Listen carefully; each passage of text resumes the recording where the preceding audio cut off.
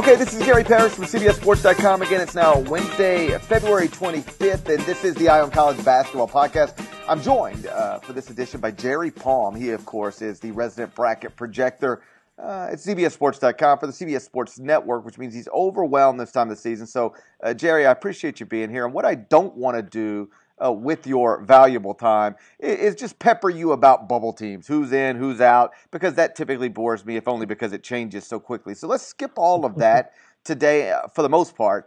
What I'm more interested in talking to you about is how you do your job and what matters to you when you evaluate resumes. And so the first thing I want to do is, before we get into that exactly, let's start with this. What's it like being a bracket projector for a major mainstream network in the age of Twitter? I imagine, when people have such easy access to your mind, peppering you with questions, lots of which I assume are dumb, how do you handle that? How much does Twitter wear you down this time of the year? Because the silly questions are I'm assuming, are endless. Correct me if I'm wrong.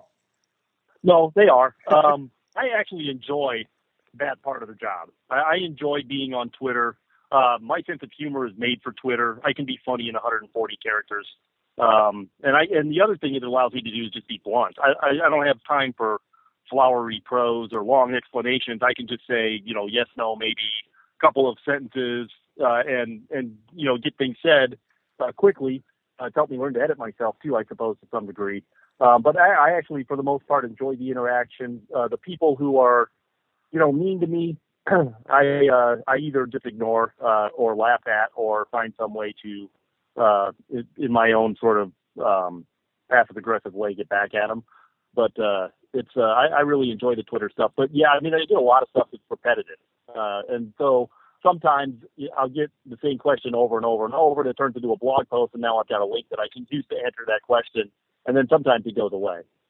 If there's one question you could let the world know to never ask you again on Twitter when it comes to the bracket this time of year, what would it be? Is there one that every time you read it, you go, oh my God, not again? Like, for instance, yesterday I wrote a column about court storming and why I think it should be done away with. And whether you would agree or disagree, in the column, I laid it out exactly why here's what the issues are. Here's why I think it should be banned. And here's the way to actually ban it. Like, it's all in the column. Now, again, and I don't mean you, but anybody could agree with it or disagree with it. That's fine.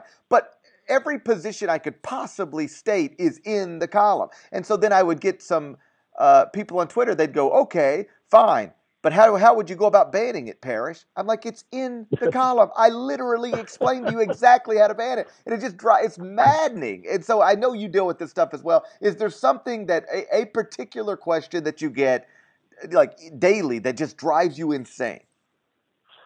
I would say the one that I end up just not ever answering really is what, if my team wins out, what seed are we going to be? Right. And the reason for that is because seeds are relative. You don't really control your own destiny when it comes to seeding, unless you're at the very top of the bracket where you're talking about the difference between a 1 or a 2, but you're talking about, like, just for example, I think the most recent one I got was from like an Indiana fan. Well, if we win out, or if we win 2 of our last 4, what's our seed going to be? Can we be a 5? It's not up, the seeding is relative. Yes, you could be a 5. You could also be a 7 or an 8. And, you could be a 4. So it just depends on what some of these other teams do. And I guess that's the thing where I find myself sort of beating my head against the wall is when people are asking about seeding, because seeding is really the one thing that a team just flat out has no control over, because you can do the best that you can do, and then teams around you are going to do what they do, and you sort of land where you land. I know. I find myself every time I go on a radio station around this time of the year, even though I'm not a bracket projector, you still end up in these conversations about, okay, what does Texas need to do to ensure they're in the field, or what is Texas? And it's like my answer is just always, it depends. It depends. What you think Texas might need to do on February 25th might end up being plenty, might end up not being enough. Like, it's all determined by what else is going on around the country. I don't understand why that's so hard to grasp for a lot of people, but it quite clearly, because I get the same questions, it's difficult to grasp for a lot of people. I know why it is hard to grasp, because fans are only looking at their own team. Yes, they don't have a big picture view. They've got a very myopic view of the world, and it's all through their own team eyes. So that they don't think that anybody else matters, when in fact everybody else matters.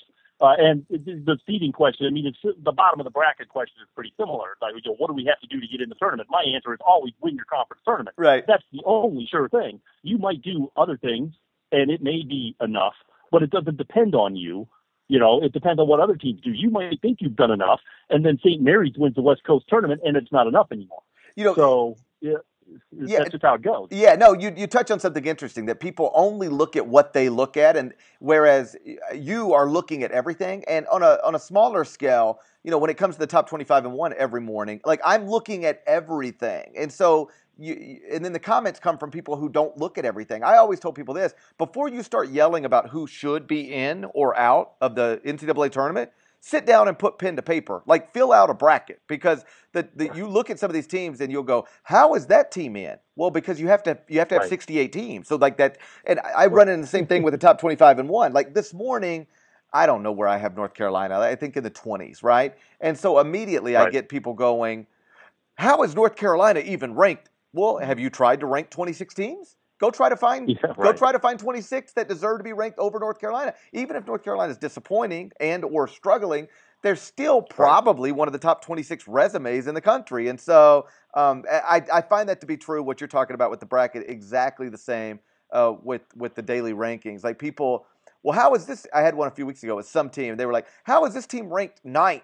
And I said, okay, find anybody below them that you think should be ranked ahead of them, and then we'll talk about it. Right. Well, I see your point. Yeah, same thing. So here's I answer questions like that sometimes too. It's like, well, how can so and so still be a 2 seed? It's all right. Name me 8 teams that are more deserving. Right. Yeah, and then if you've got 8, then we got something to talk about. But but they only just see it. They don't see big picture. Fans don't see big picture, and that's I understand that.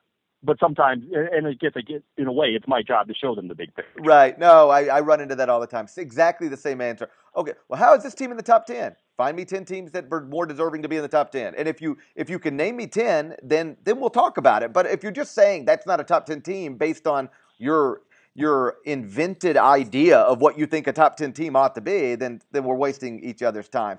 I'm curious about this. How do you handle teams like Northern Iowa and Wichita State? Not necessarily Northern Iowa and Wichita State, but teams like them. They're both clearly good.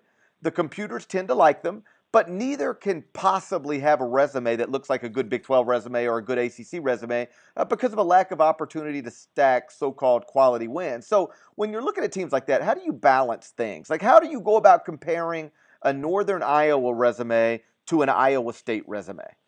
It's a hard thing to do. Yeah.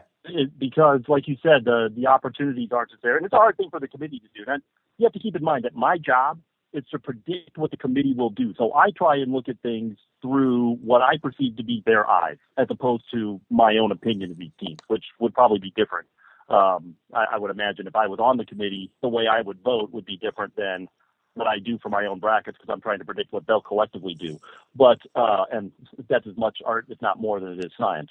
But so for a team like Northern Iowa, I think you have to kind of focus on their non-conference schedule, because that's where they make their bones, right? I mean, that's where they're going to prove themselves. And actually, Gonzaga is probably the team like that gets the most attention, because they're fighting for a number 1 seed. And you wrote about this very well earlier this week. If Gonzaga finishes 33-1, they're not going to have the high number of quality wins that a team like Villanova is going to have, or a Wisconsin's going to have, or maybe even an Arizona, who is the only team to beat Gonzaga, is going to have. Gonzaga will have done everything that is reasonably could be expected of it. Their only loss would have been in overtime to a team that would be favored against every team in the country at home, with one possible exception. Right.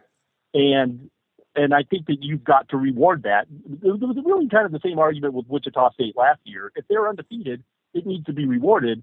So teams like that, I think the committee actually holds those teams to a little bit of a different standard. If you dominate your league, that's important. I mean, you can't lose in your league. If you're going to be a higher seed for these teams, you really can't lose in your league unless you've got a situation like the Valley with 2 teams this year where you're going to have to play each other a few times. So Gonzaga is really an interesting case. Northern Iowa, I mean, I think, again, you make your bones outside the conference. You make your case outside the conference, and you go into your conference and dominate. Wichita State, though, is an interesting case, too, because they haven't beaten Northern Iowa yet. they haven't beaten anybody who's a sure tournament team yet. Their best win, Tulsa at home, Seton Hall at home, Alabama at home. So that's one maybe tournament team. If Wichita State gets through this season and is 0-3 against Northern Iowa and Tulsa slides off the bracket and they've got a resume without a single win over a team that's in the tournament, they could miss because only one team in 21 years has gotten a bid without a win over anyone in the bracket. Oh, wow. I haven't even thought about it in those terms. Like, I'm going to be in Wichita this weekend for the Northern Iowa game. I'm really looking forward to it. But it is like, I think we all think Wichita's good. I think the analytics suggest Wichita's good. But, like, I'm interested in this. On Selection Sunday or in the days leading up to it, how does the committee, and I realize it's subjective and there's different members thinking in different ways, right. But, like, if you look at Wichita State and you go, listen, that's Ron Baker and Fred VanVleet and Takil Cotton and Greg Marshall, and they've won a bazillion games. Just because they lack wins over teams in the tournament doesn't mean that they're not one of the best teams, that one of the at-large candidates. On the other hand, like you point out, if they were to lose to Northern Iowa 2 more times, then they might genuinely be sitting on Selection Sunday with 0 wins over other tournament teams. Like that's a tough spot, huh? Oh yeah, that's actually it's worse to have no wins over tournament teams than to be in, say, Texas A&M's current position where they don't have a top 50 win, right? But they swept LSU, and LSU, at least for now, is a tournament team, right? So they've got wins over teams in the field. It's more important that, the top 50, we talk about top 50 a lot because that's basically the at-large pool, even though a few teams outside the top 50 will make it, especially in the 68-team era. But if you don't have a win over a team in the bracket, I mean, literally, one team in 21 years has made the tournament without a win over a team in the bracket. So, that's kind of like proving conclusively you can't play against tournament quality opposition. Now, Wichita State won't have the number of opportunities that a team like Texas, for example, would have. Sure. But, if you're 0-5, if you've played 5 games against tournament teams and you're 0-5, what do you have to hang your hat on? And yeah, they've got Ron Baker. They've got Fred Flames. I mean, I watch them play. I know they're a good team, which is why I think this conversation is going to be moot after Saturday. I think they're going to win. Yeah. They're going to beat Northern Iowa at some point. But, you got to have these conversations now before they're no good. But that's the example. I mean, you can have a star player or two, but if those star players don't get you the kind of wins that you need to make the tournament, then you don't make the tournament. Wow, that's interesting. That you know what, I might steal all of this and use it on television tonight because I don't think that Wichita State fans were apoplectic when I'm on the radio in Wichita every Thursday morning early, and this conversation just came up out of happenstance. And I just kind of threw it out there as part of the conversation, and I had a week of basically Twitter flames from people in Wichita who couldn't not accept that concept. It's like, look, I'm not saying this is going to happen. I know you're a good team. I'm sure you'll beat Northern Iowa at some point. I mean, I believe in that. But you also have to understand this is your worst case scenario. If you can't find a way to beat Northern Iowa, there may not be a case for you to make the tournament. Wow, that's really, really interesting. Let's go back to Gonzaga for just a second before we move forward. I wrote that column. I appreciate what you said about it. I felt good about it when I filed it. I felt better about it when you sort of confirmed it on Twitter, like, okay, yes, I agree with this. My view was basically if you schedule aggressively and you're obviously good and then you go 33-1 with a lone loss in overtime at a top 10 team, you've done everything you could reasonably be expected to do, almost regardless. And I recognize that we started this conversation talking about how, it's all relative to what other schools do. But I just sort of, almost regardless of what happens or elsewhere around the country, Gonzaga at 33-1 should be a 1 seed. We're going to give one of them to Kentucky. It looks like Virginia is going to be another right now. And then I think Gonzaga could end up with the 3rd or the 4th, almost regardless of what Villanova does, Wisconsin does, Duke does, so on and so forth. Is that a safe assumption that if Gonzaga's 33-1, let the rest of the country play out however it needs to play out or wants to play out or however whatever happens, Gonzaga, 1 seed, book it?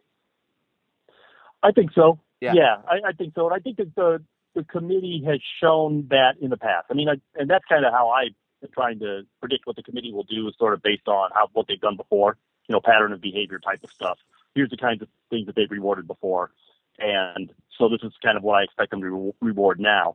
And I think Gonzaga sort of falls into that same category as Wichita State a year ago, the difference being that Gonzaga lost a game, but it's the game that they lost that makes it a similar scenario. They're basically 1 point from undefeated at 33-1. And that 1 point came on the road in Tucson. So, I think that's that's a one seed resume. Now, Villanova, if they win all the way out, is going to have more quality wins. They're not going to have a bad loss either. At Seton Hall, back, when Seton Hall was playing better at Georgetown, he just got destroyed there. But yeah, I still think that Gonzaga belongs on that top line at 33-1, and I'm kind of like with you, let the rest of the country play out. And I really don't know that there's another team now other than Villanova that could really make a compelling case that's dislodged them from that front line. Duke and Virginia, because they don't play again in the regular season, went all the way out to the ACC. You might have two number ones there. But Villanova, Gonzaga, to me, that right now, that's your short list of one seed teams. Nobody's talked about Villanova at least not in terms of mainstream college basketball conversations. Agree completely. I don't even hear from their fans, really. And, it's funny because, I'm sorry to interrupt you. No. Wisconsin fans have been killing me for 3 weeks about Gonzaga. Why aren't we ahead of Gonzaga? And why are we in Kentucky's bracket as the top number 2? Now, I've never once had Wisconsin as the top number 2 in my bracket. They've always been I've been tempted to say, and I haven't really said it, and it's no longer, now that they've lost to Maryland, it's a little bit of a moot point, but my thought was you're chasing the wrong team. Villanova is ahead of you. Wisconsin is hurt by, they didn't get great wins outside the league. Oklahoma and Georgetown, neutral board, nice wins, lost to Duke at home. But in the league, there's 7 other Big Ten teams that are tournament contenders, and they've played one of those 7 home and home, and only one game each against the other 6. So their conference schedule is as weak as you can possibly have it in a down year in the Big Ten. So that's holding them back too. But they were chasing the wrong team. They were comparing themselves to Gonzaga when they should have been comparing themselves to Villanova. But the funny thing is, Wisconsin fans are killing me about Gonzaga. I haven't heard one word from a Villanova fan comparing their team to Gonzaga, not one, in this whole time. And so that surprises me a little bit. Not hearing from Villanova fans about that, but maybe, they also understand. I don't know. Maybe they have a better understanding, or maybe because it's Villanova, they don't care as much. I don't know. But Wisconsin fans have been killing me, and Villanova fans have been silent. It's been the same way for me. When I wrote that Gonzaga column, what I heard, the fan base I heard from most was Gonzaga fans. That makes complete sense. Outside of that, it was Wisconsin fans, just furious that how could you say, if Wisconsin wins out, then Gonzaga doesn't deserve a 1 seed over them. And whatever, the loss at Maryland might have, I don't know, it ended that conversation, but at least quieted that conversation for a little while. But with Villanova, here's the thing I think they run into. No future lottery picks, so we don't think of them as having the star player. They play in the Big East, and with all due respect, that takes them a little bit off the radar because of their television contract situation. Beyond that, they don't have an obvious first team, second team, All-American type of guy on the roster. Just a bunch of quality guys. And so great team. But my God, you look at the and how about this? I don't even know if they're as good as Wisconsin. But when you look at their resume, 6-1 against the top 25 RPI, 9-1 against the top 50, no losses outside of the top 75. That is very. If they close strong, really good. That's a really good resume. Really good resume. Yeah. I did hear from a Villanova fan this morning, now that I think about it, asking me if the Wisconsin loss meant that Villanova had a shot at a 1 seed. And my response was Wisconsin didn't have to lose. Right. To me, they were already ahead. So and Villanova, if they, the Big East had a great year this year, and I think it's actually one of the pleasant surprises of this season was that the Big East had such a strong non-conference season, that they've had such a strong year, that they had so many tournament contenders in a 10-team league. They're not the Big 12. But it's been the second best league all season long, and Villanova is really doing a great job both within the league and outside the league. And I don't know how. I know they're not getting much national attention for many of the reasons that you just pointed out. But that's a really good basketball team. Really good. I'm curious, how often do you run into, when talking about last year Wichita State as a 1 seed or Gonzaga presumably this year as a 1 seed, when it's a school from a league like one of those leagues? I hear this all the time. Particularly when I wrote this Gonzaga column, they go, okay, Gonzaga was a 1 seed a couple of years ago, and they lost early, and so they never go to a Final Four, so they don't deserve to be a 1 seed now. How often do you run into people using things like never been to a Final Four, lost as a 1 seed 3 years ago, so shouldn't be a 1 seed now?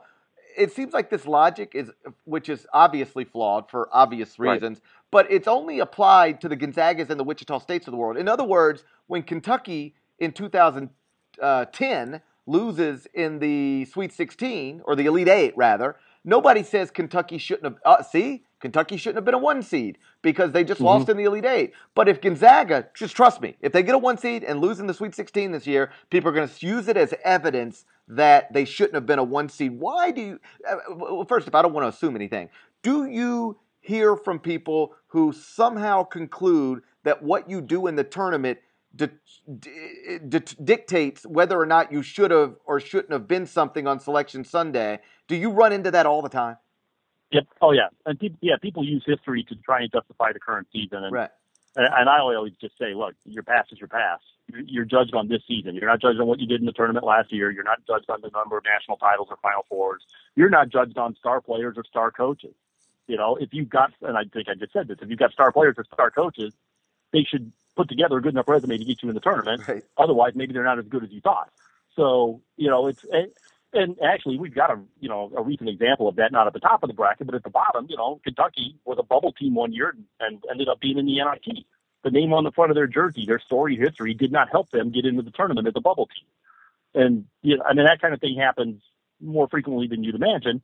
So, your history is your history. That's nice, but you're judged on this season, this entire season, not January and February, but November and December count too and count equally. But you're judged on this season and this season only, and your past is your past.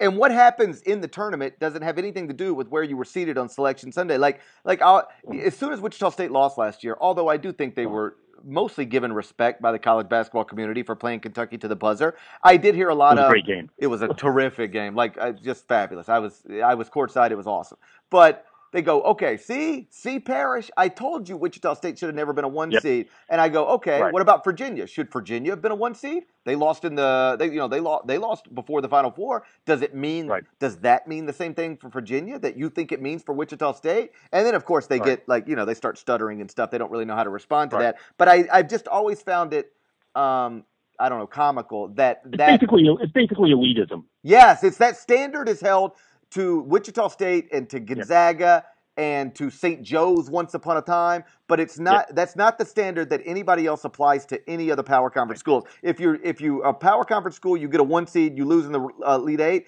Hey, what are you going to do? It's the tournament. Sometimes stuff happens. But if you're Wichita State, Gonzaga, you lose in the Sweet 16 Elite Eight. People use it as some sort of rationalization that you didn't deserve what you got, which is just bananas to me. But we'll run into it again this year if Gonzaga doesn't make the Final Four. I assure you. What's funny is I think Gonzaga as a 1 seed, they didn't make the Final Four, but the team I think that did make the Final Four from that region was Wichita State. Right.